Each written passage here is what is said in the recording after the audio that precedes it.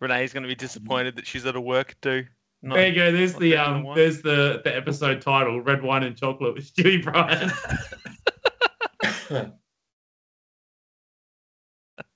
Excellent. Excellent. The numbers up the top, Tate. Numbers up the top. Fuck yes. Good job, Will. We can never remember what number we're up to, but we're up to 22. Good afternoon, morning, or whatever time zone that you're in. This is the Outside Line, number 22. I'm here with Ben, as always. Jack, unfortunately, he's out on the road at the moment. He's going towards nil. So he isn't going to be with us. But instead, we've got Mr. Stewy Bryant coming to hang out with us because we've got a couple of things to talk about because he's actually been doing some driving, which is, well... First competition in 20 years, according to Dave Egan or whatever it was. Yeah, it might have been a slight misunderstanding there. But I see it now when I think about what I said, but yeah. So I'm assuming you said you unretired the car and he read that as you unretired yourself? Yeah, well, Mez was asking me about the 32 and I said it's been 10 years. It was actually been over 10 years. And I kind of said, yeah, it's been 10 years. And I think he kind of took that as been 10 years since I've driven. So, yeah, he doesn't understand how your fleet of cars work. Yeah, there's a rotating. Well, actually, not surprisingly, probably less than most. Really, I've really only had like. So, what are you looking at me for? Well, I had the 32, the Laurel, and then the Stewy. It's pretty much my main cars. The white one, the white Laurel, just sits in the background. That's not really whatever, but yeah. Yep. Well, give us a little bit of a brief rundown. I know most people are going to know who you are, but let's give us a little bit of a brief rundown of your drift resume, which is usually what we say when guests come on. Tell us a little bit about yourself for people that don't know. Well, so I guess I probably started in 2005, 2006-ish. I guess it was pretty much when I got the car. I bought the 32 that, this all came about, like I'm doing now, and I drove it at LZ Fest. I bought that when I was 15, and that was 2014, 2015. I essentially bought it while I was in Japan, and then began the import process. So pretty much had that, and yeah, as soon as I got my license, it was giving it a whirl.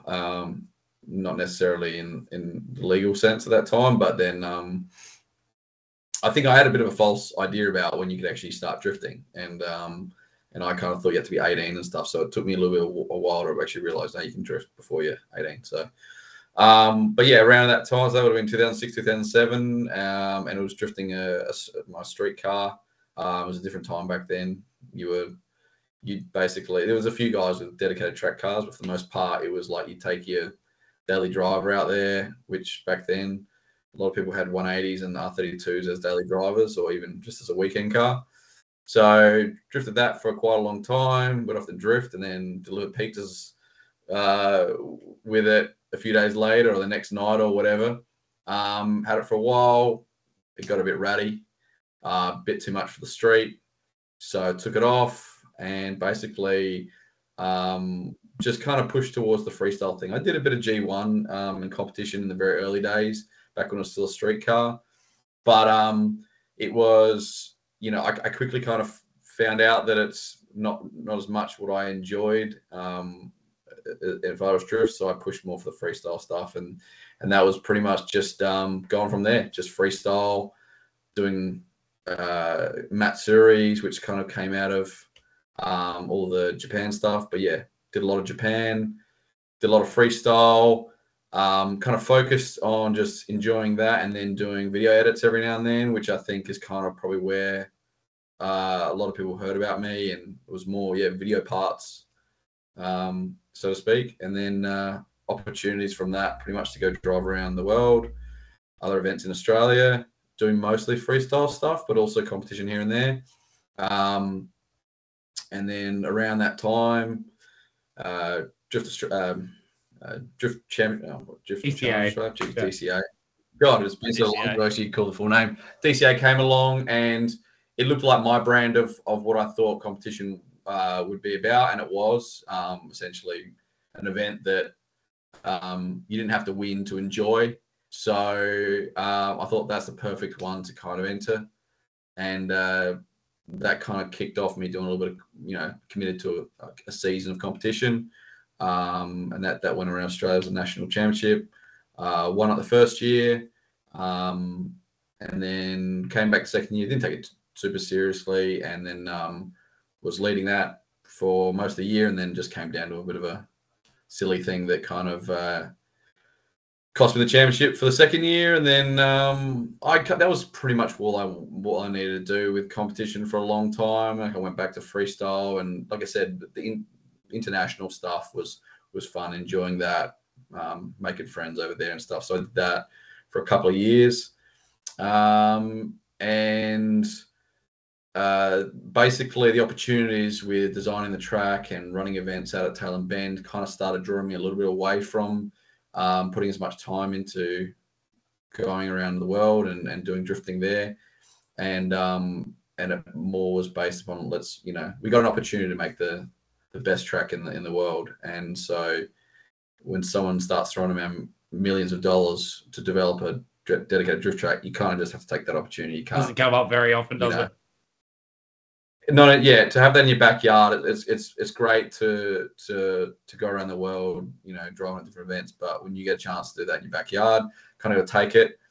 And then after I kind of got it made, the owner kind of turned to me and said, "All right, well, now you got to get events there. You got to get drivers there." So that took away a lot of my time and my ability to do a lot of focus on driving myself. And it was pretty much getting drivers to the event. And that's basically and look, COVID hit as well. I was actually at an invitational over in Scotland when COVID pretty much came about. And so I was like, and I think COVID was actually there's a fair few cases in the UK at the time. So it was kind of, that got me kind of distracted and kind of got me away from international drift.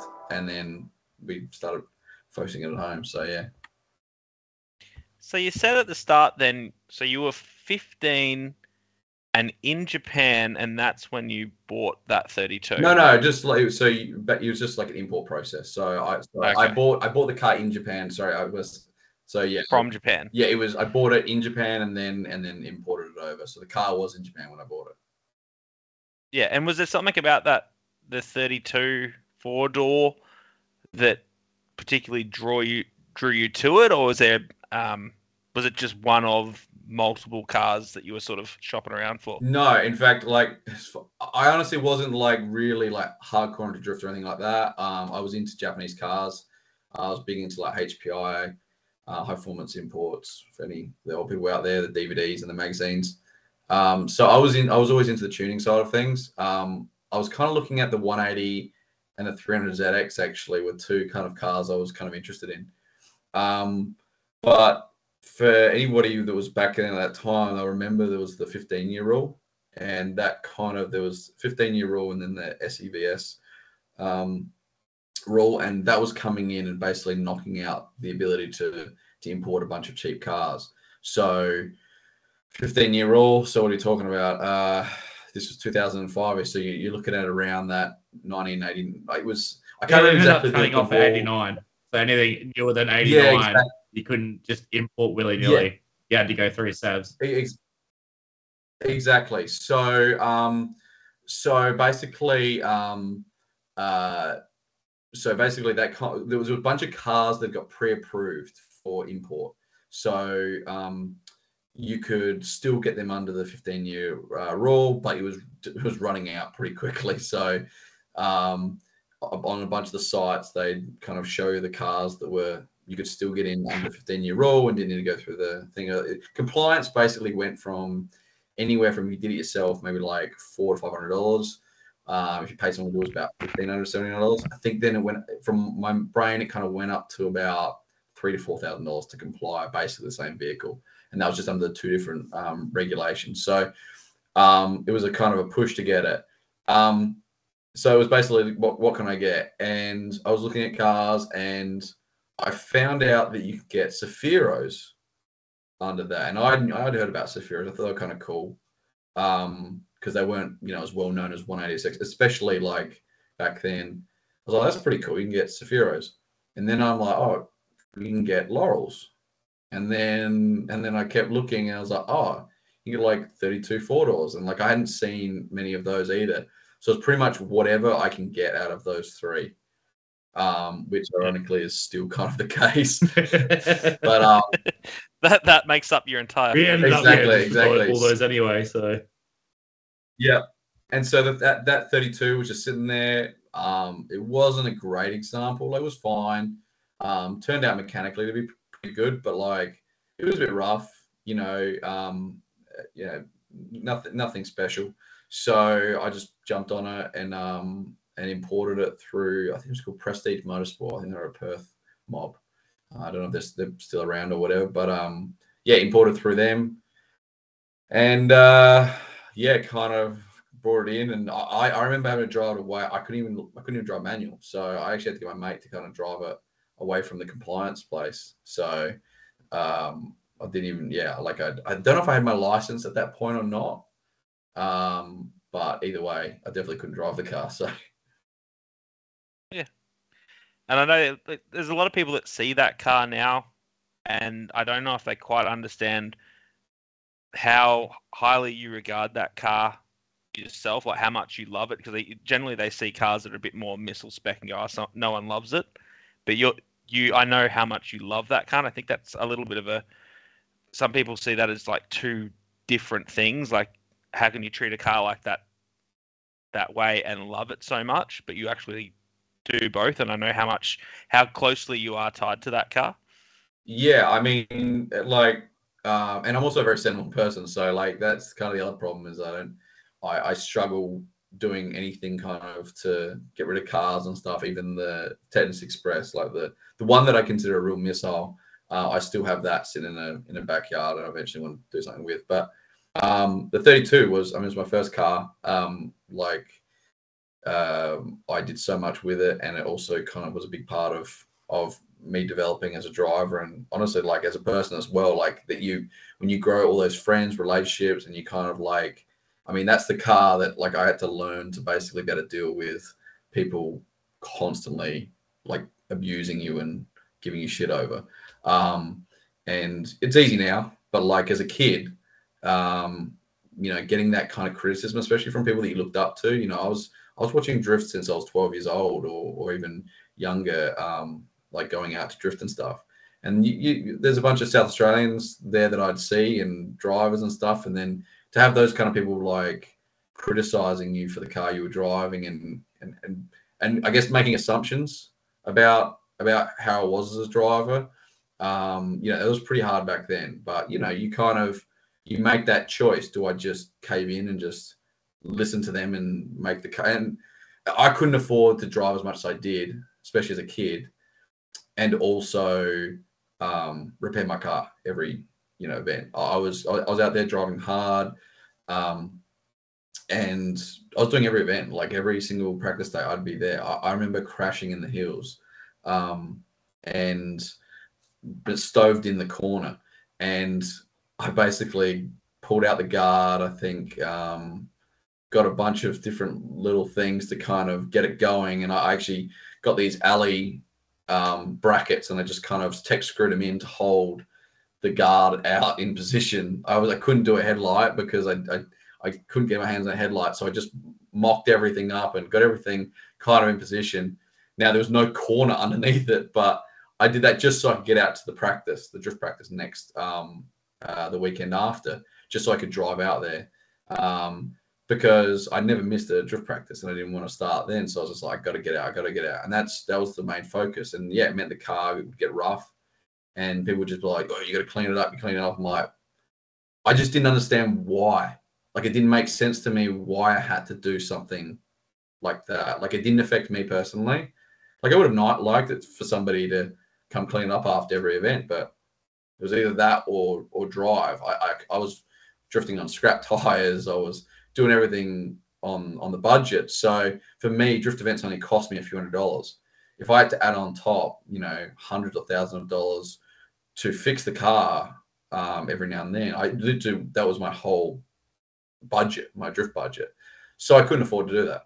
I wasn't spending huge amounts of money on modifications. I was keeping it pretty simple, and it just didn't make sense in my head, like logically, why I would have had to fix up my car like for other people. And so I just kept doing it, and against like what most people were saying. There were a few people that would kind of, support me in it, but like most people were just like, nah, and to write you off like that. So yeah, it was a tough time in that car, but also, like I said, it that's a lot of those memories, because you come out the other side of that, and then all of a sudden, missiles become cool. And now a lot of these people that were giving me shit are now all of a sudden like, kind of like, oh yeah, I really like you out there, Stewy, and all this shit like that. And it's like, yeah, so that whole experience totally changes you and how you think about people and how you think about concepts and ideas, and like, do I actually listen to people just on face value with shit like that? So when you add all those kind of experience stuff, and you add all that, they were kind of, that car was the base of that, and also just a lot of fun experiences with a lot of events around Australia and stuff. That car becomes such a part of you and your identity and everything like that. So the idea that I just want to go throw into a wall or whatever, is kind of, it's as rough as it looks. I just can't do it. Actually, kind of affected me a little bit at LZ Fest, because it was a wall layout where everyone, to be honest, was just throwing their car into the wall, and a lot of them just didn't really have rear ends in them. They were just folding in, and they were just throwing them into destroying the rear ends. I'm like, I've got a reinforcement bar that's in there to push tires out the way on turn 1 at Malala. Like the rear end, the corners I never got lost in that car. Like it never got plowed into or anything like that. So it was so strong that the tiniest little nudge in that would have put your front end in. It would have. There was a video of you tapping the wall slightly, and you can see it tries to bring the front back. Yeah, it was solid as hell, and more as well, because as much as I'm the first person to say, like do this and do this to make sure you keep the front out, like I let that rear absorb a bit of shock too. In that I let the front come in just a little bit, not enough that I knew it was going to go in, but like I just let it absorb a little bit, because I was very tender about the rear end of that car, as bent as whatever it is. I actually didn't want to just stove the rear end of that car. So there'll be a time and place for that later, but I was actually kind of a bit delicate with that car, and it probably hurt me a little bit at LZ, to be honest, if anything. So now that everyone knows the background, I guess, of that car, because it's been sitting in the shed for so long, that there's plenty of people now that have been drifting for a while. You retired that car never as known that I that car started drifting, because I started drifting like 11 years ago. So then, obviously, LZ Festival's coming up. You've ended up on the entry list, and getting that car ready has been priority number 1. So how did that all come about? And obviously, what was it like? Obviously, I was there for a little bit of it, but what was that process like to get that thing ready for the LZ Fest? Yeah, I mean, I had a bit of warning. So, I mean, Jason actually called me, or I called him, I can't remember, but like he did mention, what car are you thinking of bringing to LZ Fest? And I was like, and because when I heard about it coming out, I thought I did have a little thing. I thought, well, 32 would be cool. And so I actually mentioned to Jason, I said 32. He said, yep, cool. And I think even he was like, you're not gonna tidy it up or anything, are you? I'm like, nah. And so it's like, yeah, cool. So that pretty much. So I had a bit of warning with that we were gonna take it, but I was also flat out with everything. So finding the spot to do it was always going to be a prick, and really, like, the only time I could really get the time and everything. There was a lot of background designing and this and stuff like that, because like any car that I really care about, it gets done uniquely and specifically. Like, it's not just bolt on crap and hope for the best. I don't care if it's as good as the thing you can buy on the shelf or worse in some ways. I want to do it in a unique way and have the personal touch on it. So there was a lot of designing and a lot of getting cuts made and stuff, and getting parts CNC'd and everything well ahead of time. So that was probably the only part that made it. I mean, just building a car that functions is not that long to do, but like do everything custom takes a lot more time. So there was a huge design phase, and then it moved into kind of more the assembly and get everything going and running, and that was probably about 4 weeks, I'd say, leading up to it. Basically, yeah, and then probably the last 2-3 weeks, it was just all hands on deck and just going like crazy. And I mean, you could say it's stressful and whatever, but like I think, they're just words. But obviously, Tate, you got to see it. It was pretty full on. It was that pretty much that for weeks on end, and not I think it was average was probably about a 14 to 16 hour day, non-stop, no breaks. But they obviously got longer. But I think the critical thing with those, not just the work, it's the constantly thinking about every single little thing. It's the fact your brain doesn't get to ever switch off because you're thinking about a million parts of the build.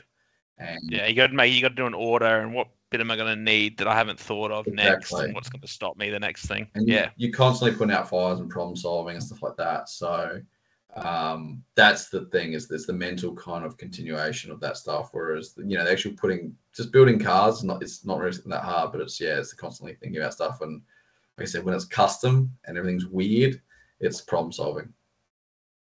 So speaking of weird, obviously the handbrake, the dual action handbrake, a few people were quite interested in that from the YouTube sphere. You had 2 calipers on the front. Do you really need 2 calipers on the front? Could you do it inline, or was that just a showpiece to make people look at and realize, what's going on there? Or is there a benefit to having 2 calipers on the front? Well, I mean, I could have painted them black, but I didn't. I chose silver on a black wheel. So that part of it was to bring attention. It's not my first rodeo. Like, essentially LZ Fest was about kind of, it's not just a competition. It was something to kind of, it was a show. And so there were a bunch of modifications I did just for my own curiosity, but also to make some question stuff. But at the same time, I actually think the dual caliper is the best way to do the setup and ironically for simplicity reasons. So you can do it inline. In fact, that's how most people run them. So there's absolutely no problem with that. So I might just clarify for people that don't know. This is the handbrake that you push it forward. Yes. And it starts locking up the front. Yeah, sorry. So just talking about the fronts, so you can do that in line, which is essentially the way, it's exactly the same as how you do rear. But the reason why a rear inline is a bit more simple than a front inline is purely the fact that the masters split out with 2 lines. So they come out with a left and right, and then they have a single rear line. And they usually go through the trans tunnel, which is with the line, so you just zip them up. Yeah, and it's on the way. It's gone past the handbrake anyway, so it's not a big complexity. Whereas if you do inline on the front brake, you have to tee the 2 into one, run that into the cabin, into the cylinder, and then back out, and then tee back out. It's not a big deal, but it is more complex to the system. Whereas with the dual calipers, you just run one line out and then split it off into a T to the 2 sides. There are some benefits as far as performance goes. Just purely with an inline with a 2-way handbrake that it's going both ways. We do have one setup where it's inline in both ways, so it's inline front, inline rear.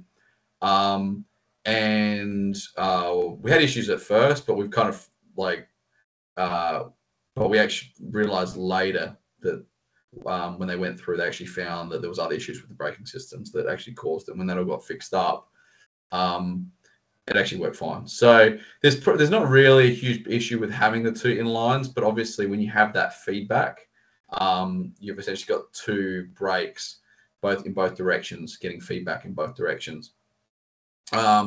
We might find down the track that it really just doesn't make a big difference with that inline feedback. But in the early days, we're just kind of mostly doing inline for one of them and dual for the other, or dual both ways, and that it just makes a lot more kind of sense. It means there's only feedback in one direction.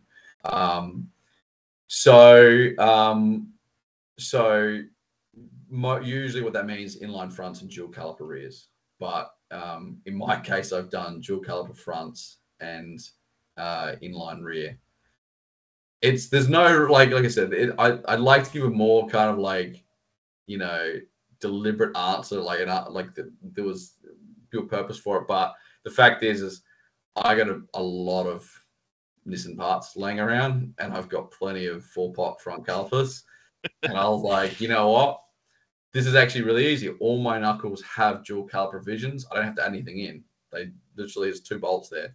So all I got to do is bolt an extra 2 calipers on the front, and then I've got a very simple system. And the more and more I kind of go through with brake systems, the more and more I just try and have them as simple as possible. If I can get away with just one line splitting into 2 going to the calipers, it's better. If you have any issues with any one of those calipers, you don't necessarily lose all your brakes. You know what I mean? Like you're isolating it to a certain degree. If you do have that, you don't lose from, you have a redundancy still.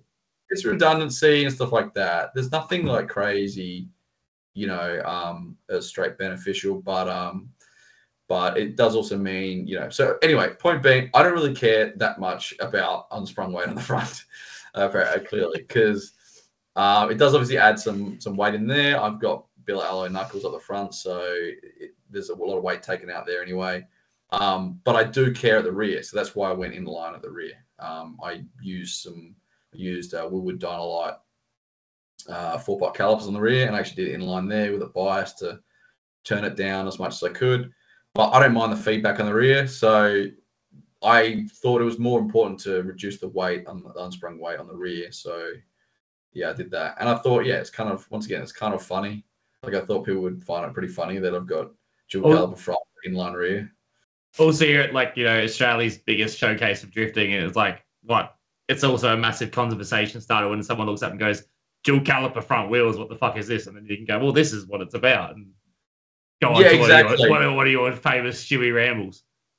Exactly. Like, don't get me wrong, there is practical purpose to it. But a lot of it was, like I said, I got one of the calipers rebuilt because I found them crustiest one I had, and I was like, let's get that rebuilt. And so I got it rebuilt, and they asked me, black or silver? I was like, because they paint it, and so yeah, I actually do it silver, and then it came back black, and I was like, now it kind of planted into my head. Well, yeah. So I painted it silver after they just painted it black, and I was like, because it was. Why ask you if you're going to do the opposite anyway? Like, I know. Like they do awesome work, but I was like, I got that back anyway. So because I did think about it, I said, well, the best way to start the conversation of what the hell's going on there. And that's exactly how it worked. Basically, people would come up and they'd be like, why have you got 2 calipers? I'm like, step into my office. And I just put them into the cabin, and they'd be like, okay. Step into the line. Notice a handbrake necessarily. Yeah, exactly. But you will notice extra calipers. Exactly. So a lot of it was that. But actually, to be honest, it's actually Chelsea that really kind of put me onto the dual caliper. Chelsea Denofa, who actually put me onto it. Basically, I kind of released the setup, and I look, me and Chelsea go back and forth all the time because he's a real tech head, and like, we agree on so many things because he gets on a lot of stuff that I kind of agree with stuff. So when he kind of put up something that was kind of like, I don't really understand why you need it, etc. And that was kind of, it surprised me because normally he's, very kind of whatever. So I messaged him, and talking about showing a few examples. And then he kind of was like, yeah, I'm getting, like, he got way more on board. And he was like, He said, I reckon I'd probably do it as a dual caliper.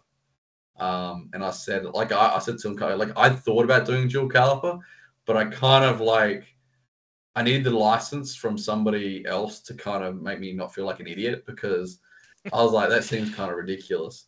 But when he said it, I was like, all right, well, you said it, not me. And so now I'm going to give it a whirl. And to be fair, the first car that we did the setup on was actually the Drifting SA invite car. So I actually did it on the invite car first, purely because it had NA brakes on it that are not worth anything. And I just decided, hell, like, you know, it's actually going to be, I just wanted to put it in that car. So I kind of just put the lines and stuff in, and I went and got a caliper from Kane Scott, because they are worth absolutely nothing. And I just popped it on because the brake was there, and it actually cost me less in the lines to do it that way. So, and it worked great. So I kind of tested on that to prove the concept there. And then, so the 32 is actually the second car to have it.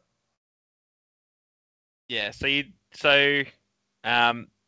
How was LZ Fest for you? Obviously, you took both cars, both RB20 4 doors, sticking with the theme there. Yeah. Well, you know, we knew we probably weren't going to be able to test, and we knew there was, like, you know, there's a lot of new things in that car and stuff. So we thought, you know, we may as well bring it back up. And we first talked about cleaning up the Cephei quickly, because Renee was, like, you know, desperate for her car to get cleaner and stuff like that.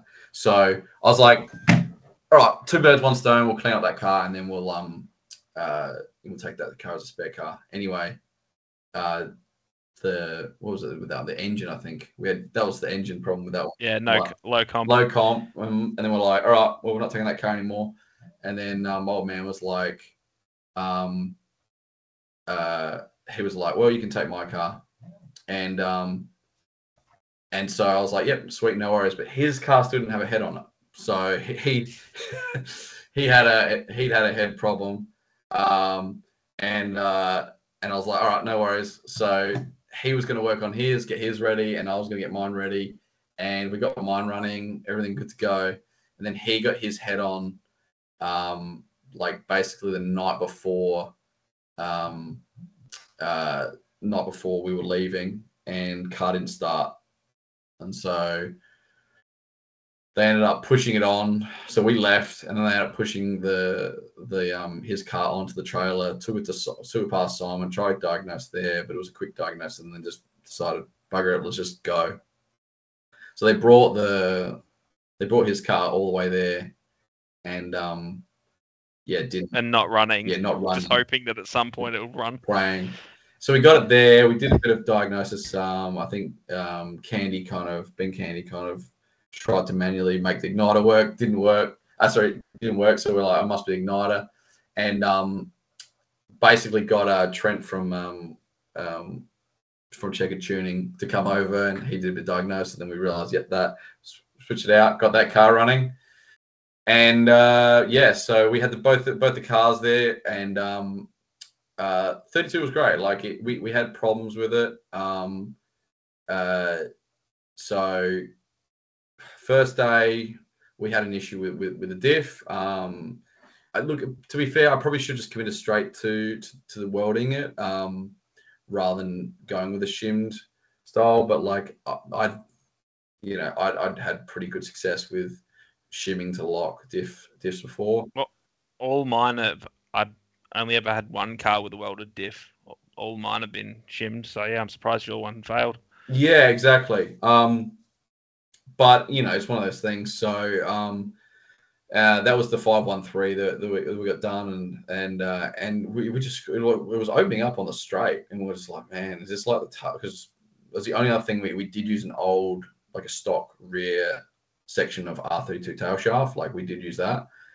I'm like, shit, maybe it's like the vulcanized rubber. But then we went through the process of it, couldn't smell clutch, everything like that, and we just realized it has to be the diff. So we pulled it out, welded it. By the time we get it going, it was basically it was basically like, I think I got one lap. So we literally rush it out there, one lap. And that was the extent of my practice on Friday, and everyone else had kind of been sessioning the whole day. The next day, it was clutch issues. The clutch itself, no problems. It was an extreme clutch in there that we spent much time doing the conversion and stuff. We thought it might have been something internally, but in the end, I think it was just probably something. It was probably just the master cylinder needed a stopper or something like that, and it's probably just overextending. So small little things like that, but it just wouldn't return, and that just killed my morning practice because it's like the car, like it would go to the floor, and I just couldn't like re-engage it and whatever, and so I had to get towed off, and I was sitting on the track for like 20 minutes. I was lucky. T56 in that, don't you now? TR6060. TR6060. So it's Yeah. concentric slave. Yeah. Because they do like to, I don't know what it is. Jack's VEs did it constantly, where the clutch pedal would just stick to the floor. So it might be a slave cylinder issue. Well, funnily enough, it was Dale, the mastermind, who came up with a solution. Of all things, the absolute mechanical genius. We're talking about campaign, right? Dale campaign. Gone. He you sure he didn't have Vitali whispering in his ear? Yeah. No, tell him this, Dale. Tell him this. No, he's like put an hockey strap on it. Mm. So you know why he knows that? Because he used to have an hockey strap holding his gearbox in third gear. Was it because I know that's what he did at LZ, because he had the gearbox. He's had issues with that third gear popping out for a while. Gotcha. He was using like magnets to try and hold it in place and yeah, right, and all that stuff. But yeah, he's had. How do they work? Yeah, magnets. How the fuck do they work? Yeah, well, and then obviously once again he had problems with his. So like, well, let's be honest, it was the world's most reliable 460 kilowatt RB. Except it wasn't 460. Yeah. CC was like, actually, mate, you were making 500 kilowatts. He was like, oh. But anyway, the most reliable high horsepower RB, like that motor has been like years and years. That's the Vitali magic right there. Yeah. Like, yeah. But yeah, anyway, so that kind of screwed up the Saturday too, and it was just I got like maybe, I don't know, 2 or 3 laps where I was kind of like, oh yeah, okay-ish, and then it was straight to qualifying. So like I didn't really have a chance to really like get like, comfortable. No, I mean I didn't really know what the hell I was doing with the course and stuff.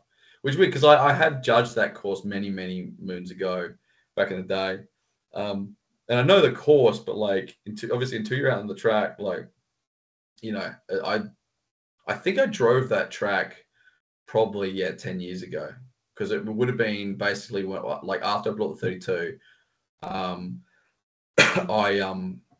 got Jack's Laurel, and it was Jack's Laurel which I drove on that course, and that was the last time I drove. It just never interested me. So I never made if I even knew that was the layout that they were doing, I wouldn't have ever bothered to go over there, because I never liked the layout. It looks awkward. It looked awkward from what I was watching. I still don't know if I like it. It's just... Imagine doing like the full course Malala, but you have to mungie the straight. No, that's part of the problem. Yeah. It is definitely better. I gotta say, I enjoyed it more than I remembered it. But I also didn't get many laps at LZ either. But anyway, so I went straight to qualifying. I just kind of, did my best in that, and then I qualified. I think it was it was a hard one, but I got a 91 on my first one, and then which I think was up there. It was around the top 13 or 14 or whatever it is. And then in the second lap, I don't know if the scaling just moved up or whatever, but it just seemed like everyone was getting higher scores. But I just kind of I was like, well, I thought it was a pretty clean lap, so I just decided I'd just throw it. And so yeah, I I had no feel for where the wall was. Like it's one thing to ease up onto it, like I did on my first run, but to commit to it early and find that place, I just had absolutely no sense of where I was. Like I just didn't know where the track was. Really, had no confidence how much grips out there. Oh, and I should also mention that so like throughout the testing, I had like 235 Kenders on, and just because that's what the car came on. And then we decided, oh shit, we're going to the qualifying. These tires are pretty buggered. So I was like, all right, I'll just put some new 235s on. Couldn't get any, so we just went straight into the 265s. So I had no, like, so straight out in qualifying, I was out on totally different tires. Didn't even know where I was, where the entry points were, and everything like that. So we went out there. I barely knew the track. Had no idea what the tires were like. We were just making guesses. So a totally different tire. And guessed on the pressures, and they just turned out to be like ice. And so the car just floated everywhere, and it was just, it was a mess. But I mean, just missed out, I think, by 0.5 of a point in solo qualifying to get me straight into the top 4, top 16, whatever you want to call it, main game. So I missed out by 0.5. But so that put you like 40th or something then, because all the scores were like right next to each other anyway. Yeah, exactly. Well, that was the other thing. I can't remember what it was, but it was. I think it was. I don't know where exactly it was. All I know is everyone I went up against, I was leading, so it must have meant I was. Yeah, you must be pretty high. Yeah. But yeah. Well, and that's the other thing. Yeah, it's hard when it's that close. But that, I mean, that was the thing is, it obviously didn't feel like a normal competition because like I'm down there in the lower 16 with like Mitch Lana and Brody Mayer and like and like all the YouTubers, and it was like this feels like a top tier Australian. It's like an all stars kind of thing. Like it doesn't matter where you place because you got to be battling people that are good because everyone has to fit in somewhere, and if everyone's top of the pops, then it doesn't matter. Like the whole field is, going to be absolutely mental. It was crazy. Like, I mean, I can't speak for any of the other LZ ones or whatever, but like looking at the drivers, it was just all, top tier guys. And it was a lot of what I kind of imagine a good national series being, where you kind of grab the best, like drivers in decent cars, but not like they don't have to be in 1,000 horsepower cars, but in each state. And that's kind of what it was that the top of the top of each state kind of coming together and actually battling on driving rather than the cars. I don't think the cars made a huge difference there. They obviously did to a certain degree, but it was talent. It was just talent there. So that was magical radial tire. Yeah, exactly. And that tire we're on, geez, it was. Yeah, I watched like Cam's vlog and that, and everyone I saw that ran that 265 went, this thing's like just ice. Well, and that's where I kind of, because like I said, I had those Kenders on, and I just jacked the pressures up. I was like, I'll go out, I'll literally crank them up to 80 psi, and I'll just do a quick skate, and then I'll drop them to what I think I need to drop them to. And I was like thinking, I'll probably end up on like 50 psi. I've just gone out on 235, and I've kind of, the only laps I got in were like basically done 235s, and I'm putting in brand new 265s. So like I'm probably going to end up like 60, 50 psi, and I'd rather them be a bit slipperier and whatever. End up dropping them to like 30 or 40 psi, and they were just like world slipperier than the buggered 235s I just pulled off. So it was, I don't know. We just kept going down lower and lower, and I didn't go any lower than 15 psi. I think 16 psi, only because I had one pair of like borrowed like decent wheels that just happened to be the ones I went out on. I didn't want to go any lower because I thought I want to D-bean. I want to D-bean and kill those wheels. So I didn't go any lower, but I had dudes with like dropping into like single digits, pretty far into the single digits on it. Yeah, it's nuts. So was that like a control tire kind of thing? Like, so you're all on the same tire, or? Yeah, it was meant to be a control tire, but there was obviously guys with sponsorship deals and stuff. I mean, I've heard people talk about doing control tire stuff in general. Like my kind of feeling with that is, it just gets ugly with tire It shops does. and brands and stuff like that, and whatever. But obviously for this one, that's what they wanted to do. And to me, I didn't really give a shit because I didn't really have, I didn't have a brand or anything like that kind of sponsoring me, so it didn't really bother me. If anything, kind of, it left everything kind of nice and close, and everyone was on ice in a lot of ways. But there obviously were a few guys that weren't. There was guys that got to bring their tires because they had those connections, and I didn't notice anything. You hear people saying like how fast they were compared to everybody else and this and that, but I don't know. Like, End of the day, the guy that won was on the shit tire. So like, yeah, I was like, I don't think it was real. Yeah, it's one of those things. Like, I mean, I wasn't driving enough to really notice, to be honest. But it's one of those things. Yeah. So I do want to go back to one thing before we get into the actual normal stuff we do on this podcast, which is talking about the state series.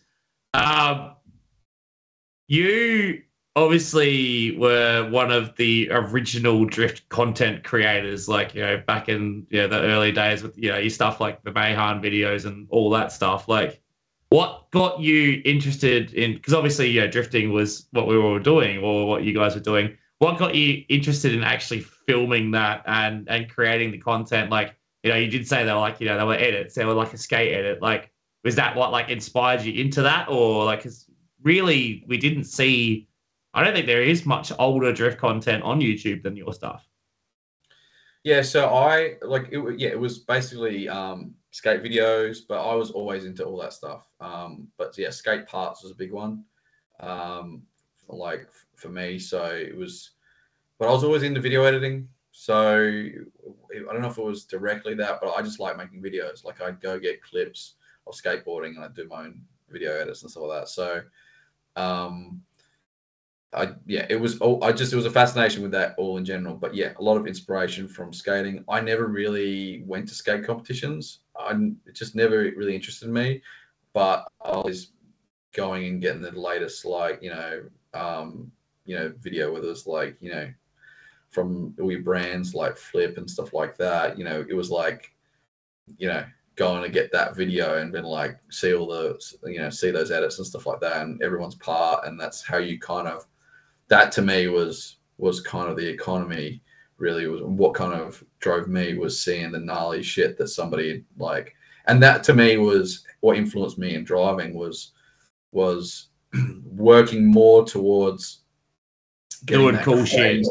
Yeah, and getting that crazy 1 or 2 laps, rather than just doing a lot of boring 70-80% runs. I'd rather nail the 110% run once or twice. Now, regardless of what a lot of people think, to get those really gnarly runs, you need consistency. Yeah. You need to be very precise and very controlled and everything like that, so that you can get that like crazy one in there. So when I have to pop back into consistency mode, it's pretty easy. I can just get on that line and I can do that pretty easy, no worries. But to go for that crazy one, you've got to do that, and that's what kind of inspired me. Like, if you look at skateboarding parts and stuff like that, it's not the run that they do over and over and over. It's the run that they try. It's watching them like stack a 12 stack, like 6-7 times, and then they nail it, and it makes so much better. And if they stack 6-7 times and then make it on the 8th, they're probably stoked. Yeah, because it makes it so much sweeter than hitting it first go. Yeah, and a lot of those guys are doing it for days trying to get tricks. And to me, that was more what it was about, was getting that crazy stuff. And so that was the inspiration for me. There were guys doing video edits and stuff like that, but it was more on Street Fire. And I say that name and not a lot of people remember it, which is so weird to me, because it was literally the YouTube for car videos when I was growing up. But there's guys like Clash, there's oh god, I'm shocking with names, but it was Clash and Justin Shreves and a bunch of other guys that were doing cool content back then. They weren't all drivers. And then obviously you had stuff like Bloodmasters and Animal Style coming out with stuff that was more relevant to what I liked. But yeah, for me, as far as what got me filming was just literally to document my stuff. So I started with I think I can't remember exactly what I think it actually started. I remember my dad got me it was a Manfrotto suction cup mount. The thing was rated to 90 kilos, so it was like this huge dinner plate suction cup, and it was like steel. The thing itself weighed, I don't know, it must have been like 2 or 3 kilos. The mount itself, Yeah, it was a big thing, and it took a whole cam on there, and they were digital videotapes, and so that's how I was filming it. And yeah, I can't remember, that was pretty early on the piece, and it was just a matter of putting them on. But like, you thought the regs were strict with cameras, now, like back then it was just like you had to have like 3 lanyards attached in this. But to be fair, there were missiles in the it's not like you got a 300-gram GoPro on the side of your helmet or like on the roll cage. Like, you've got like a couple kilo. What's a camcorder? Like probably 5-6 kilos. Yeah, like it literally. It's a lot of inertia, like a lot of mass. Kilos, like coming towards your head, and like hard, like metal. That mount was solid metal. Like the attachment was solid. It was you didn't want it coming at you. So yeah, it was. But they also like didn't know. So you go to some events and they had no idea, and other events they'd be like they just ban it altogether, and others would have them because like it was just unknown that the only time they had this happening was like V8 supercars and shit, where they had these like professional things, and it didn't roll. So it was kind of a weird place back then for it. But yeah, it was just putting it up there for my own kind of interest at the time. Obviously didn't really promote or anything. It wasn't really a space to do it. This was before Facebook. So you put it up and it was just there, and like I guess you maybe send your mates links over MSN or something. I don't know what we did back then. I can't remember. But it was always a space of just make the content you kind of want to, and I guess I say it to people now, like that they always talk about doing vlogging and this and stuff and that stuff, and I was like, oh, you should capitalize on your viewership and stuff. And it's like, for me, like everything I made was stuff that I wanted to make, and I don't mind like the vlogging stuff and everything is for stuff that interests me and everything like that, like documenting the R32 build and stuff. That stuff interests me. It's sort of stuff that I would do, but I don't want to. I was never interested in making that concerted effort to go out there and do something that I didn't enjoy, and I think that comes across.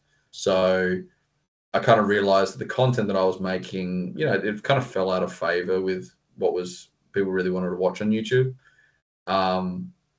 So you can either try and pivot and do something that doesn't feel natural and you don't really enjoy, or you just say that was my time. I had a good run, and move on. Yeah, or not even move on. Just keep doing what you want to do, and if it doesn't take off, it doesn't take off. Whatever. Like you still have like a lot of people that do. Like every time I watch, something pops up like Stewy, you done a new edit or whatever. It's like, cool. I'm going to enjoy watching this. Like obviously you're not going to get 100,000 people or whatever it is, watching like a vlog or whatever. But like it is still cool to see shit like that. That isn't just the same thing that everyone does. I think it's just the time you've got to invest in it. I think that's what killed a lot of people in that space that were doing it, was you spend so much time to create those videos, and then you put up some silly little clip, or someone else puts up a silly little clip, and it gets goes gangbusters. Yeah, exactly. It also died out as soon as you couldn't choose the music. Yeah, that sucks. It. Yeah, that's what stopped me doing. Do a nice edit to some royalty-free drum and bass. Yeah. As soon as that happened, you're like, well, I could have all the songs in the world, and there'd be like 2 that I think will work with this video. Yeah. That was going to be the free ones. Well, that was the interesting thing, because like there was a time when I wasn't making a lot, but I was telling people, hey, I'm making like a few $100 a month on YouTube, and they're like, what the hell? I'm like, yeah, it just comes in. Like I don't have to do anything about it. Yeah, it just comes in. And people are like making money off YouTube. Yeah. and it was back then. Then and this is going back a long way, but YouTube basically changed their algorithm. They changed it a few times, but there was one that was really, really bad, and it completely just screwed. I mean, like this wasn't a huge income, although I was a kid, so it probably was a fair bit for me back then. Even if $200 a month was better than nothing, but they totally changed the algorithm, and I remember that just all my views and everything just got absolutely killed. And I was like, all right, well, fuck YouTube then. So it totally demotivated me to actually spend any more time to like try and actually create anything of it. And so I just continued to just put up stuff as I enjoyed it. I don't know if I ever would have actually changed what I did, but when you start seeing money coming, you're like, oh yeah, you could possibly like turn this into something. But I never, obviously, even back then, I could never make money off the video edits. Yeah, because they just get flagged straight away. And, exactly. And someone else would make money off them. So you were relying on all your raw clips to basically carry you, and the edits would get people there, and then it was like a loss leader. Yeah. But the fact was it was the short clips which actually everyone loved and actually was making money. But then YouTube basically, I believe that they wanted short content, and then they changed to wanting long content. As soon as they realized that people's internet can actually download at the same rate that they can watch it. Everyone's video went to 10 minutes and 1 second so they could get the mid-roll and get in the algorithm. I technically made $15 off YouTube. The only problem was you had to get to $100 to download it. Yeah, I was like, it's the same as Twitch. Yeah, it's the same as Twitch. I remember I streamed for 2 weeks because I had like $95 like sitting in what Twitch was going to give me, but I couldn't get it out until I hit 100. So I better start whoring myself out on the internet again. All right, we should probably get into round 4 and 5. Yeah, it's two rounds. They're coming up. They're both at the bend. We have the right man to speak to about those 2 rounds. Where are we going, Stewy? What's the layout? Because I can't name everybody know. Well, it's the same as last year. We haven't really we're not reinventing the wheel on that part. Same as last year. So round 4 is reverse into the bowl / quad kink. And then round 5 is over the hill reverse.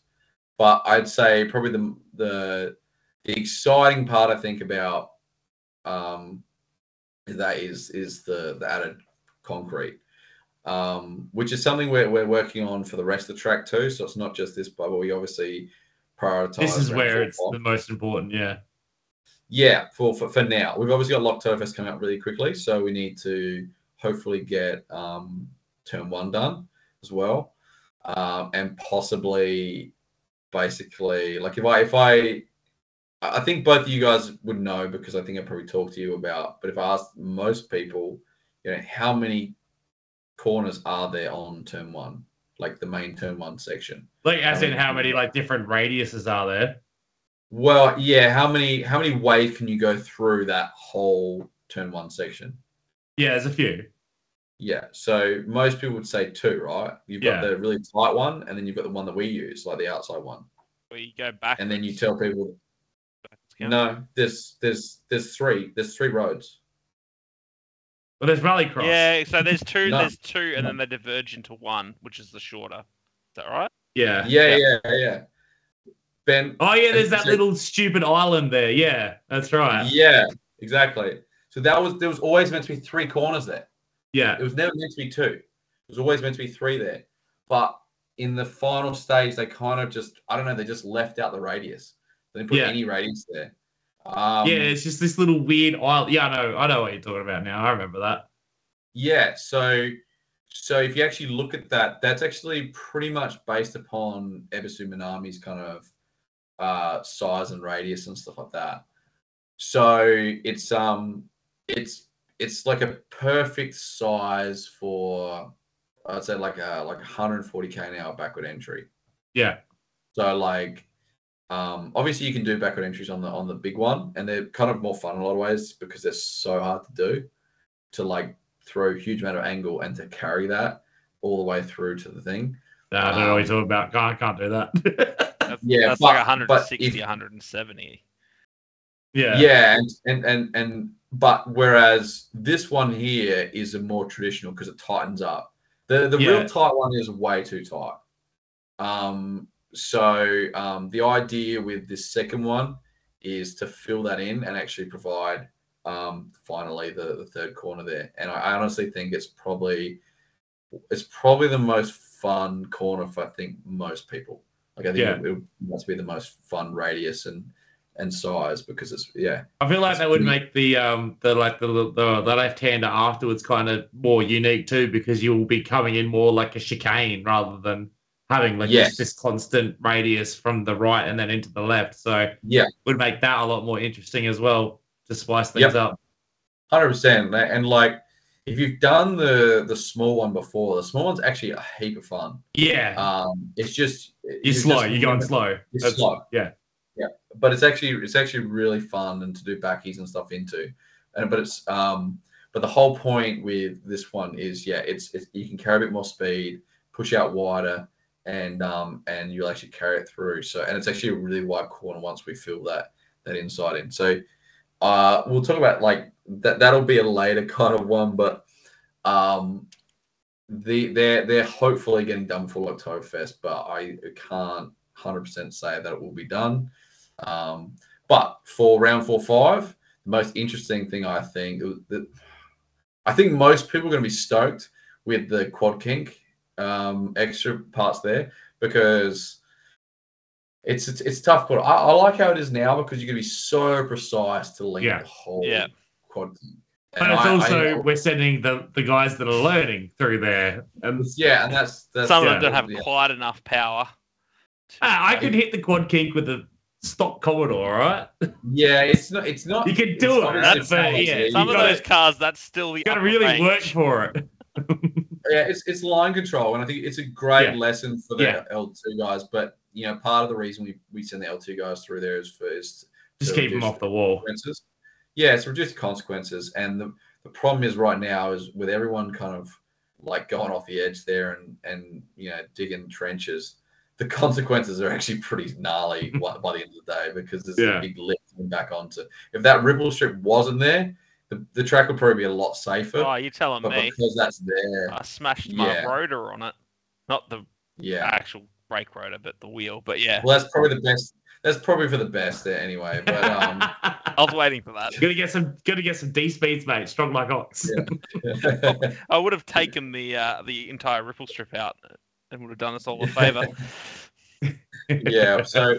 So basically, if you imagine that ripple strip's basically been widened to that the whole way around. Yeah. So it's about it's 1 meter, about 1.1 or something like that for most of it, 1.2 I think in the widest section. We really widened at the start, like going forwards, which will be the end for round 4. Yeah, that was where most of the dirt drops were happening, was on that point there. Yeah. And so that has been that we put even that's heaps because that was also really bad for the karters too. Yeah. So basically that's been why, which I think is going to be like the L2 guys are going to absolutely love that. Did it have camber put in it? We didn't. Didn't? We didn't on that one because the karters use that. Okay, and they'll get big. Makes sense. Yeah, we don't want to play with fire too much with the karters. Like we want to keep it pretty simple for them. Yeah. But yes, so on the outside of over the hill for round 5. So you go along the straight backwards essentially, and then over the crest, and then right, down into that big sweeper, and then it really slows down. Yeah. So on the outside of Will's got it up on the screen right now if you're watching on the video. Good work, Will. Thanks, Will. We have visual aids this week. Thanks for not rocking up, Jack. We have visual aids this time. Yeah. So if you look at kind of where the pit, that'd be pit entry, but essentially when it's reversed, it's pit exit. Basically just after that, it's been widened out there by 1 point. I think it's 1.2 out there. It's pretty wide, but yes, it's got a decent camber to it. Yeah, so that's going to like bank it in. It's cambering up, isn't it, or is it cambering back? Yeah, so the track is quite cambered itself. So we basically match the camber in the opposite direction. Yeah. Yep. So it's cambered in to essentially help you turn, and then it's cambered. Yes. So because if we did it flat, like it would have almost been like a Nico drop if you had it flat, because it would have changed the. Well, no, because if we did, it would, but the problem it would have still been a drop. But the problem with that was any water wouldn't have drained very well. Yeah. And so we basically matched it back the other way. So we've doubled whatever that track camber is. It's essentially the angle of the dip is double that. Yeah. So it's almost like a little berm. Yeah. So say it's a 5-degree camber. The differential between that is about 10 degrees. Yeah. So it's pretty significant. I think Will did have a picture of that's the inside. That was us setting it up. That kind of gives you a bit of an that's before it got concreted, but that gives you a bit of an idea of the difference of what it was. We didn't go crazy on it, and we do want to go crazy on some of the other parts. But we don't want to go too crazy just purely because it is high speed and you are loaded up like a lot there. So we didn't want to, a lot of why we did it is obviously to extend the track. And I think it'll make the track a lot better because right now, because of how shallow you've got to have your angle and stuff to, because of how narrow the track is, I think it kind of spoils people really flaring it out there. And so what we tend to see people do there is they come over the hill and they transition on power and then they stay on power. They transition early on power and they go down the hill on power and they really keep it nice and trim and they really only flare out really by the end. And that's not really what I want to see. Now I may be driving this round, so this is, even though I'm saying this is kind of weird because I'm kind of setting up the notes essentially for a competition I might compete in. But this is what we've been going for all the years. The idea is to hold the transition as late as possible down the hill and actually transition as really while late. The car's loaded. Yep, and flick it hard and then basically be trying to decel straight after the transition. So that's kind so you actually want the cars to be light while they're going right and then load up and transition and really like snap and then throw into that hairpin. Yeah, so trimmer down the hill, less angle over the hill, and kind of trim, and then snap big on transition, and then and you can do pretty much backward entries into that corner. And when you see how most people are doing it, it's super trim and super low angle. I'm not expecting people to do backward entry. I'm saying it is possible. And when backward entries are possible, then it means that decent angle entries are possible. But it's like fundamentally how people are driving it, to me, is not quite right yet. And I'm hoping with that width, it'll mean that people will use more of the road. Because if they got more road there, that they can transition later and they can actually have a bit more flair into that corner. So on the inside there, we've actually added concrete as well with a little curving. So it's just got a little step. That's it there. It's hard to see on there, but yeah, it does step up a little bit. We don't expect drivers to be anywhere near there. So it really shouldn't add a lot for the competition aspect of it. But we know that as people learn and stuff like that, they tend to end up on the inside there. So it'll help through that process there. And that is also recovery required. Yeah, well, that's the other thing is what happens is people go there and they put dirt onto the track. Exactly. So we're hoping if we have that. The other thing about that is the raised section there, it gives landmarking. So it's, even though we're not expecting people to be there, when you see that, you know where you're aiming for. The part of the problem with before, and when you don't have any curving there, is it's just all flat grass to you, and you can sometimes see a little bit of bitumen. But if it's all flat, it's hard to get that perspective. You're kind of guessing. Yeah, which you've got a nice painted, a raised section there. It'll landmark it, and you'll be like, I know that's the inside. I've got to go a little bit wider than that, so you can set your car up a little bit earlier, and hopefully it'll mean that they're actually able to get wider of it. If they can see it, then they know what they got to do to get wider of it. So the other thing about that is if you think about it for going forward direction, that will gain us a whole lot of speed, especially with the outside section. Yeah, because that corner is surprisingly slow considering how cambered it is. I don't know if it's just because I don't know. My speed through there, like going flat knackers, was always limited by how much front grip I had. Like I was always like, I don't know how people do 170. I'm gonna get like 160, and I'm speed racing through that last quarter as fast as I can. I don't know what it is about it, but it's not a fast corner. I don't know if it's the bitumen that was used there because it was low priority, or I don't know what it is, but it's just not a fast corner. And so a little bit of inner curve there will help hopefully just cut the corner a bit and make it a bit faster because, it's just never been a fast corner. And so it's kind of been it's been a limiting factor of how fast you can top speed out there. So, we obviously won't run that for competition. It will obviously give the chase guy a bit more space on their run up, but I don't think that's normally really a restricting factor for them anyway there. But it does mean released off the line and stuff, we have a bit more space and stuff like that. But it's mostly going to be for freestyle, for big entry comps and stuff like that.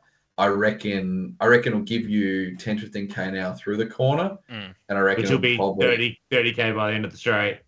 Well, no, because it probably won't mean as much by the end of the straight but I think it's still gonna. I think it'll still add 5-10k an hour possibly for some guys by the end of the straight. So I mean, when guys are already doing 160 plus, 100. The difference between 160 and 170k an hour entry is pretty huge. Because everything is obviously exponential at that point. So that'll be sick for that. I'm really keen for that. And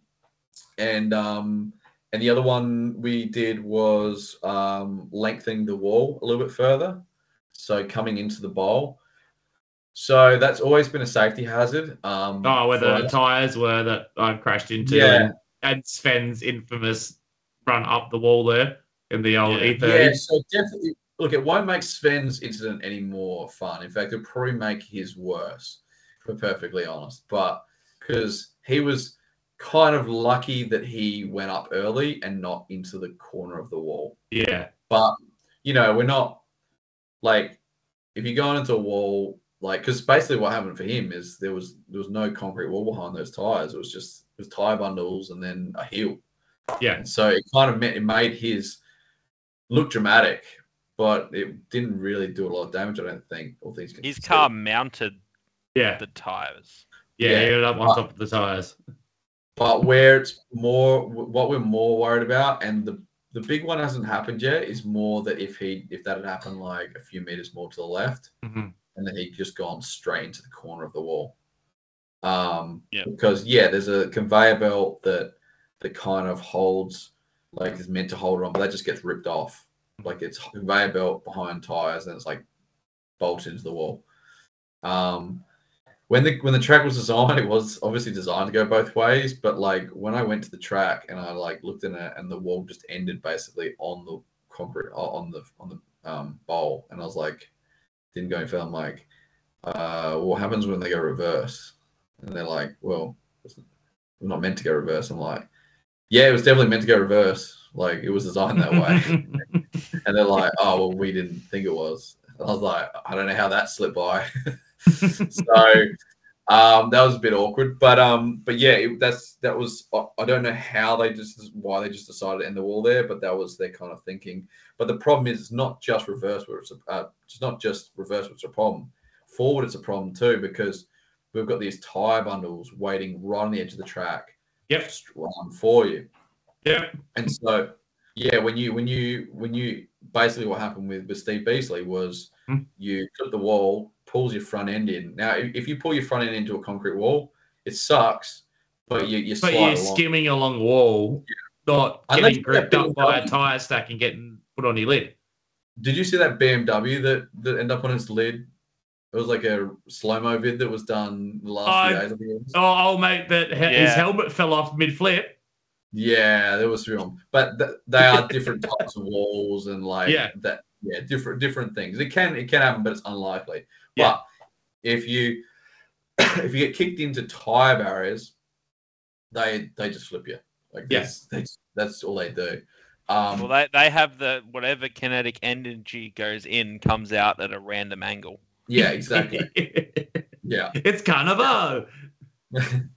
So they anyway, so the idea was lengthen that wall a little bit longer. We had a choice whether to just cut off, like just to bend the wall and go straight off into the dirt, and then just have like a bit of a corner to the concrete, which somewhat fixed our problem, but was still kind of putting a pretty sharp, bend of concrete. Yeah, it's not even really the fact that it's the corner of the concrete. It's that you have concrete that's on a different angle to what the track is. So you have somewhere to be going into rather than skimming along. Exactly. So basically, the idea was, in the end, we chose to run it longer and kind of tapering away. So instead of it following the bowl around, it just started just going straight off. And so the idea with that was, realistically, it means that we're going to have to put more and more concrete down the track as we get funding and stuff for it. But for now, what it means is we can run a tire bundle, just kind of protecting the edge of the wall there without it being on the primary line. Yeah, it might just touch the track a little bit, but the track there isn't the primary line. The problem is where that wall ended before was on the primary line. Like it's on. So you're coming at it. You were aiming at it. Yeah, exactly. So the idea with this is if you got onto that line early, you were basically, if we put tires there, you were going to hit the tires, and now we're going to push you into the wall. Now, if we put tires in front of that corner, you can still have the perfect line and not hit them. However, if you go in too deep too early, you'll hit those tires, and it will happen. But it's the best we could do right now. And like I said, we'll keep extending that wall, but it's not a cheap exercise. You can see the construction photos and stuff of that Matty Bennett's and his team did. There was a lot involved in forming that wall and stuff like that, and the whole process. You look at it and you're like, oh shit, there's a fair bit of work there. So not a cheap exercise, but thankfully Matty really helped us out there with all the pricing and stuff like that, because it's something that Drifting SA is pretty much covering so far. We're negotiating things here and there, but currently we're basically just copying the cost right now. So Drifting SA is a non-for-profit club. It does make events make money off a lot of the events, and the idea is to kind of spend them to improve drifting where it can, and this is one of the areas where everything we've done here has been a safety issue in one way or another. So there's some fun ones that we want to contribute to, but we're really just tackling the things we consider safety issues. On the outside, over the hill, it's fun. It adds more to the track and everything like that. But it also, there's also a concrete section that starts again. It's not as bad as on the quad kink, but it means that when that divot gets cut out, once again, you've got this big corner waiting for you just to fucking smash your rail and stuff like that, or whatever. And it's protecting people's cars, protecting safety, protecting the track, because when you hit those things, kills your tires or kills your rims, delams your tires, and then it's cutting up the track and stuff like that. So all right. Well, obviously, I'm looking at the notes. Yeah, he's got another thing on the notes, which is talking about keep it re, and then after that goes, it's probably 9:30, so that'll be enough. It's now 9:30. We haven't even gone through all the notes yet. Silly tape. But we had some technical issues at the start as well. I didn't allow for the technical issues, which is silly tape. To be fair, I was also loading a trailer, and I was even at the start of the podcast, you can probably tell I was trying to manage a few little things and stuff like that. I have a message from Renee that she goes, "Oh, it's okay." Stewy replied, but about a computer asking where a computer and car is. Yeah. Well, so she got her car. Well, the good news is the Safiro has another motor in it. Yeah. Got tuned today again, so they all got switched over by CC yesterday. Happy Renee. Exactly, and that's what we need. And it all got tuned, so it's all good. But then she also laid it on me to, hey, I need to get my car. So long story short, I had to go rescue the car, and then I had to go put the trailer away, and it's just been a whole ordeal. But hey, at least the Safiro's going, so that's one car. Now we got 2 cars in the fleet which are running. Well, obviously the Laurel too. But we're still going to get a 32 going. So, unfortunately, in the end, it basically, it didn't really get to finish that. But, yeah, on the Sunday, it unfortunately lost oil pressure. So, we had a bit of an issue. It was meant to get billet oil pump. And there was a long and short of it, the oil pump I ordered was meant to have the bigger gears. It rocked and then it rocked up. Didn't have that, so we couldn't put the billet gears in that pump. And then we went out there with a stock Nissan pump, which I thought would have been okay, but Nissan don't make them like they used to, and it basically just shattered the oil pump. So billet gears going in, and hopefully we'll have that ready for round 4-5. Anyway. Cool. So you're on the entry list. I'm assuming that Hayden's going to be out there since he's leading the championship at the moment. Well, yeah. Yeah. And then we got Luke coming back from WA again, I'm assuming. I haven't seen an entry list yet, but Matt Harvey. Luke, he's coming over, is he? Yep. Oh, I'll spice it up a bit. Nice. Yep. Oh yeah. So I mean, is he in the good car or the new party car that looks just like the good car? No, I'm pretty sure he's in the good car. Nice. Oh yeah. So I mean, it's. I mean, so then we don't have Dale, which is a shame. Vitaly Magic finally got let out, but both sides of the block. Is it both sides? Both sides. Did not see his photo of him looking through the block? And I was like, have they somehow got the camera? You didn't think about the fact there could be 2 holes. I didn't think it was a possibility. Actually, yeah, it didn't occur to me. I just thought it was one face, not 2 faces taking a photo all the way through. Yeah. Okay, that's... Well, I don't know. I mean, to be fair, from what Vitaly said, he had the warning and then kept going. So it was a brilliant photo though. The one that he shared of him because he had someone right up his clacker as well, which is I think why he kept going. Yeah, Bogger. Bogger right behind him, and there's just this photo of him drifting with 3 plumes of smoke because it was the 2 off the tires, and then you could just see the engine disassembling itself underneath the car. You see a wrist pin or something like that underneath the car. Yeah.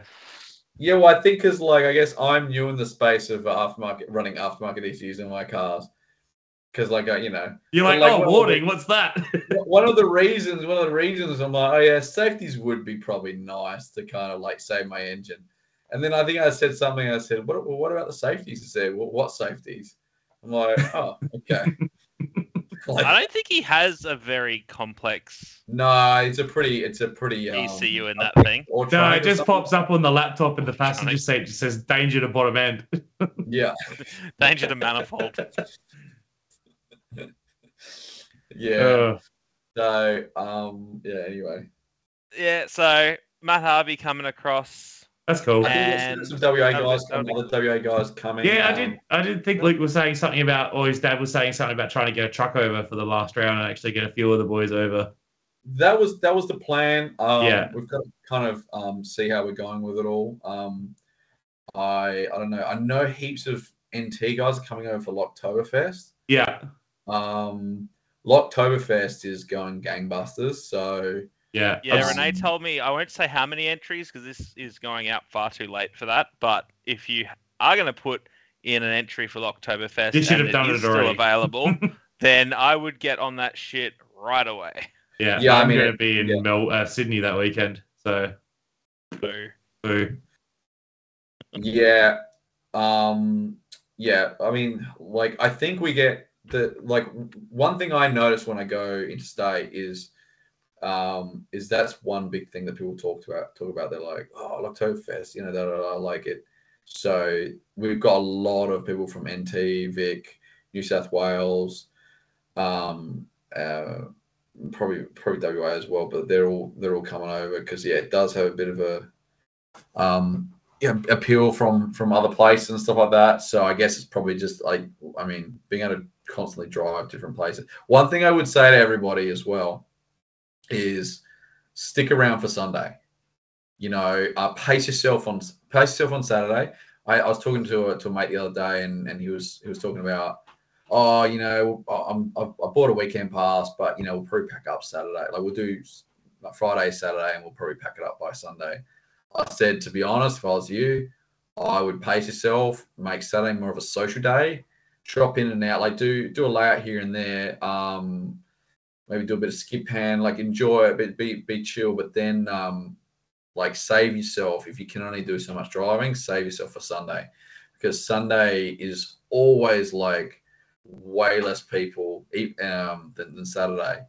Like a lot of people were, you know, usually their tires up because they got way more track time than they were expecting. You know, a lot of people Drop like flies. Yeah, I think a lot of people don't. They're like, I've done Matt Series before, and they like go there and get like 6 sessions, and they're like, all right.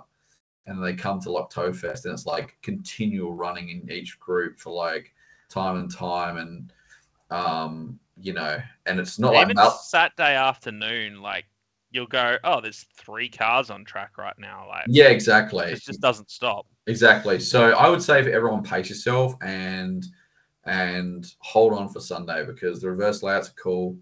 And I don't know, because every year gets bigger and bigger. I don't know how we're going to do special stage. Like, I don't even know if we should advertise it that much, because I feel like we don't have the capacity to run that many people with it. Because I think last time, I don't know how many cars we had last time. It was pretty chockers, but it was only like 10 last time or something. Yeah, I don't think people really know what it's about. But just to give everyone a bit of an idea. Basically, the idea is we get everybody in form up, and we make a track, and we print it out on a piece of paper. We get you to come to form up, and it's had different versions. So this is the latest version. This is the version we're going to stay with, because this was the best. But we get everyone to go to form up. You have to have a passenger. We don't have to, but I guess you do. I don't know. But we get a passenger. You need someone to read your pace notes to you. Exactly. And then we give you that piece of paper with the track direction, and you've got basically that time to learn it, and for your co-driver to learn it, and then you go out there and you try and remember it. Bit of ease. We basically just judge who did it best. I think last year Mixture of rally, drift, and carnacross. And speedboats. And Speedboats. What's hilarious? Yeah, if you want to go through the water splash, then feel free. What's hilarious is I designed it last year, and like, to be fair, I designed it and then I'm like, yeah, cool, just print it. Like we didn't really study it or anything like that. But then we when we had to choose it, or we were like went to get partners, I think like Ethan was like, I don't know if he said he wanted to jump in with me or whatever, because I'm like, oh, fuck it, I'll do it, even though I've, you know, whatever. Even though it's our design, I'll do it anyway. I'm not going to win, like take the prize or anything, but I still want to do the thing. Anyway, so I thought, well, I may as well get Ethan in my car, I guess, because that makes sense because he's the race control guy that was with them designing it. So we're the two people that knew what the layout was ahead of it. So it's only fair that we kind of go together. He's not jumping in another guy that can win it. The one team that can't win it, we can be together. He wouldn't remember anyway. He was fucking useless. He was foreshadowing. Oh, he had the piece of paper in front of him too. Like he still had it, and I'm like, I got pretty far, and then I forgot on like one of the last corners, and he sent me the wrong way. So that doesn't sound like Ethan. Even though we made the layout, we still didn't remember it. Lindsay was the only person I think that got it in one go. I think most of us got it on the second go. Yeah. And then I think on the second go we actually did it in tandems too, which was really fun. So I accidentally did it in tandems, but I don't think the guy in front of it really wanted that to be the case. Yeah. But it is super fun, but I think a lot of people will just like get out of there because they're like, I don't know what that is. And then to be honest, like I said, if we had heaps of people, I don't know if it would actually work. It might just be too many people. But either like solo qualifying. Yeah, you spend 4 hours doing special stage because there's just so many people lined up. Yeah, it's kind of worth just like because you'll never ever do anything like you won't do anything like it. So it is worth just lining up and waiting for just 1 or 2 runs. It's that much fun. The run itself, I can't remember how much it is, but it's about a minute solid or something like that of driving. It's a long lap. And so the whole point of it, the reason why it's one at a time is because it loops back in on itself. Yeah. It's one of the unique features. So you get to drift the track in a way that you can't do any other time. Yeah. Well, we wouldn't do any other time because it doesn't make enough sense to run it that way. But it is really fun because it doesn't have to be in a circuit. Yeah, it can just go back on itself at any point in time. Yeah. There are so many sick layouts on that track that you could do that if you could just run back on itself without worrying. But then you just lose like so much track time by not having it in a circuit. Yeah, I think it's the thing. Like I see other events and stuff where they do it and they run whole events and stuff like that. And, like we could do it, but it's like you gain so little. Like if it's just all the other layouts are shit or whatever, if you have to do it, it totally makes sense and it's great. Like the stadium stuff where they're just making use of only laying down what's there, yeah. But that makes sense. But for when you've got the ability to have really good layouts outside of that, it's just logistically a nightmare. But there are some really cool kind of layouts there that just little hidden gems that you're like, shit, that was fun. But yeah. So I also got grip sessions, which is, I mean, probably a little odd for a drift event, but certainly it's something that there's a lot of people out there that have drifted for a long time that have never done grip, and there are a lot of people that also have never tried grip in their drift cars. So that's something a little bit different for people to try. It was actually, for me last year, even though it was pissing down with rain, it was probably the highlight of the day was getting out there and trying to drive these drift cars straight and then getting in with your mates and comparing all the times and being like, oh, it's faster than you. Yeah. That's, I think the thing is, like, it gives us a little, like, obviously with the big entry comps and all that, but I think it's just like having this mini little competition thing where it's like, it totally changes the dynamic because you go from drifting with your mates and stuff to like, there's a clock here now, and like, I still love the judged aspect of our sport, but like, then you go out and you're like, all right, well, I was literally just faster. There's no way we can debate this. Except for when we had transponder issues that one year or whatever, but then there was some excuses. But yeah, like there's like I was either faster or whatever. It totally changed it, and it's really refreshing. It's another one of those things where you kind of see other people there like, oh, I'm interested for drift, like screw that bloody grip stuff or whatever, and you're like, everyone that just gives it a go comes back like, wow, that was way more fun than I expected. It's just a complete way to change up your day. And what we did last year, I can't remember if we did the year before, but we did, so we did time attack, like straight time attack. We did that in 2 categories. We did it for the time attack guys and so straight time attack guys and 4 drift guys in a separate group. And then we did the drift attack, I think it was. And that one you had to be drifting the whole track. Which was, it was pissing down with rain, so it wasn't difficult. Yeah, exactly. It is what it was. But that's actually a cool kind of little change up in itself, where you actually got to be drifting the whole way, and who can drift the fastest, and that's I don't know. It's a lot more fun than I think most people kind of think. But the time attack guys, we've got a few guys that come every year, and they absolutely love it. I think it's a really fun track, because you don't need aero, you don't need power, and you don't need brakes. All you need is good handling. Agile cars are better, but you just need good skill to drive it, because it's basically, even like turn 1, which is straight after a straight, the reason you don't need good brakes necessarily is because you can't just brake in a straight line. It's not just a straight braking section. It's this weird, like, you've got to turn into the corner and then use the car. Like, I mean, for me, I find the fastest way is to actually like drift into the corner, like let the car kind of come out and then just let the car slow down naturally. Because if you brake too early, you're just leaving. I remember your fastest way into that corner last year, which was get too close to the wall, get all the water running off the wall, and then just go straight.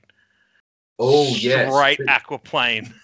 This is where I don't make a very good race car driver. Because I don't think about shit like that.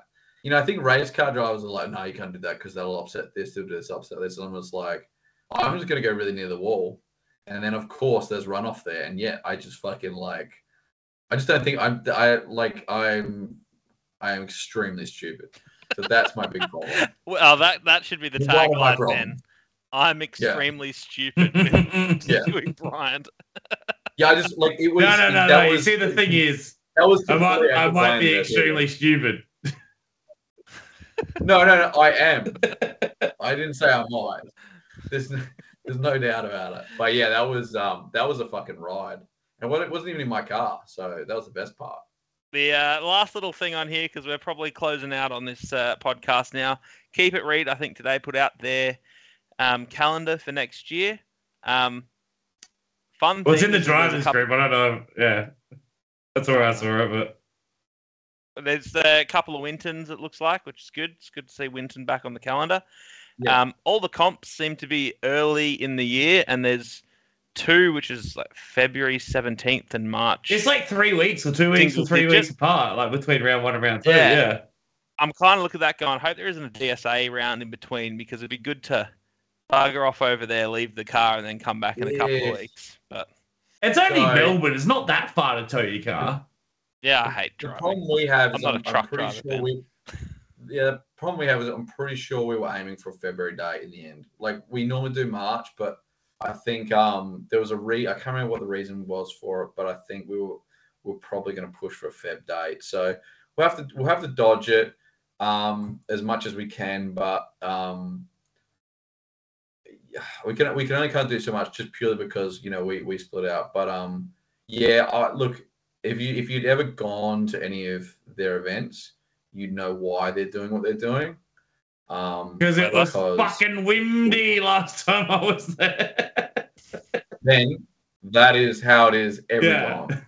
Every cold and windy. It's cold to do. Like, it has its own weather system, and then Melbourne's trash. Horrible place to live. I don't know why anybody does it, but it's always cold there. 4 seasons in one day, buddy. Look, I think they got exceptionally unlucky last year. But man, I've been judging there since early 2000s. Like I said, back when we used to just do the run the wall national thing for VDC, and it was the same back then. Like, it was always crap then. There were a few nice times, but it's just something I always remember was always shit weather. And then like the last 2 years of Keep It Read. I mean, the first year I reckon it was like, I don't know how many events they did, but there might have been one okay weather, and then last year I think every round was shocking. And so I was talking to Josh about it. Josh just like that defeat you see on someone's face, like they have no control over it, and they're putting together these amazing events, and they rock up and they're just defeated by the weather every single time. They may do everything up until that last round. That last round, it was so strong that they couldn't even operate out of the tower. The commentators had to go down into a van on the ground, and they were in race control or whatever. We tried to judge from a van up on the hill, or a 4B on top of the hill, but like we did qualifying like that in that, but we're having to get security to constantly move people out of the way, and then eventually it just got too popular. We just couldn't control it, so we couldn't see anymore. So we ended up having to go stand up on the now skeleton tower, because normally at least it has like tarps and stuff. Wind. Yeah, exactly. They couldn't run it because it was literally lifting the scaffolding. And Yeah, shit. it was super And windy. so It was nuts. We were just standing up on the skeleton tower on the top of a hill. I bring a ski jacket every single time, and I have about 4 layers under a ski jacket. Every round, I've brought that, and I wear like 3 pants and stuff. I'm just fat. That helps. Yeah. Well, I will say, as soon as you got at least off the scaffolding, it was better. But like on that scaffolding, it was just hell. But yeah, anyway. So I think it was the last like straw that just like screw that. Like it's just the amount of logistics required to run a lot of this is just crazy. So we may end the first round may conflict. I'm not sure. It's just I don't know. I'll ask you guys, but I thought the spacing is pretty good. I like the spacing this year. The break between was nice on me, my wife, and my wallet. Yeah, we don't really have as many issues with weather here, except for when there's a hurricane moving through. A surprise hurricane. They're the best kind of hurricanes.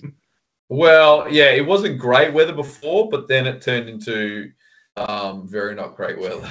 It was, Phil is drenched, and that pit tent is now over the fence. Yeah. I mean, I saw, like, to give people an idea, I saw a trailer just go off on its own. Like, it literally, a box trailer just shot off into it. It went into a car, but thankfully, the guys that own the trailer and the guys that own the car were the same people. But literally, like, a trailer just it was full-blown hurricane. So it was pretty ideal. All right, well, I think that's probably one podcast done and dusted. I don't know about you guys. I'm ready for bed. Looks like Ben's ready for bed. He's slowly been sinking down throughout the entire podcast.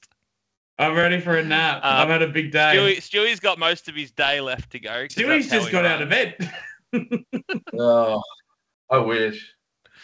I'm still recovering. I'm still dead. Like, yeah.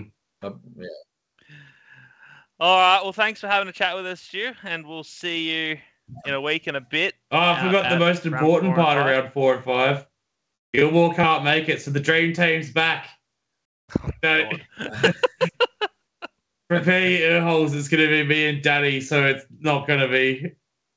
It'll be great. It'll be fine. I swear. I'm sure he knows. Stewy's really happy about it too. You can see it in his face.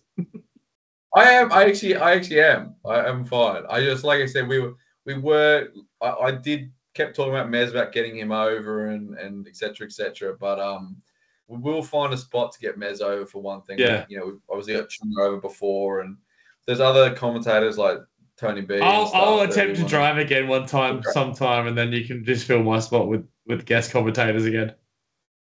Yeah, exactly. So, like, no, we obviously, like, you guys work well. Gil's great. Yeah. So, like, we've always had good commentators, but no, we could have Daddy back in there, and yeah.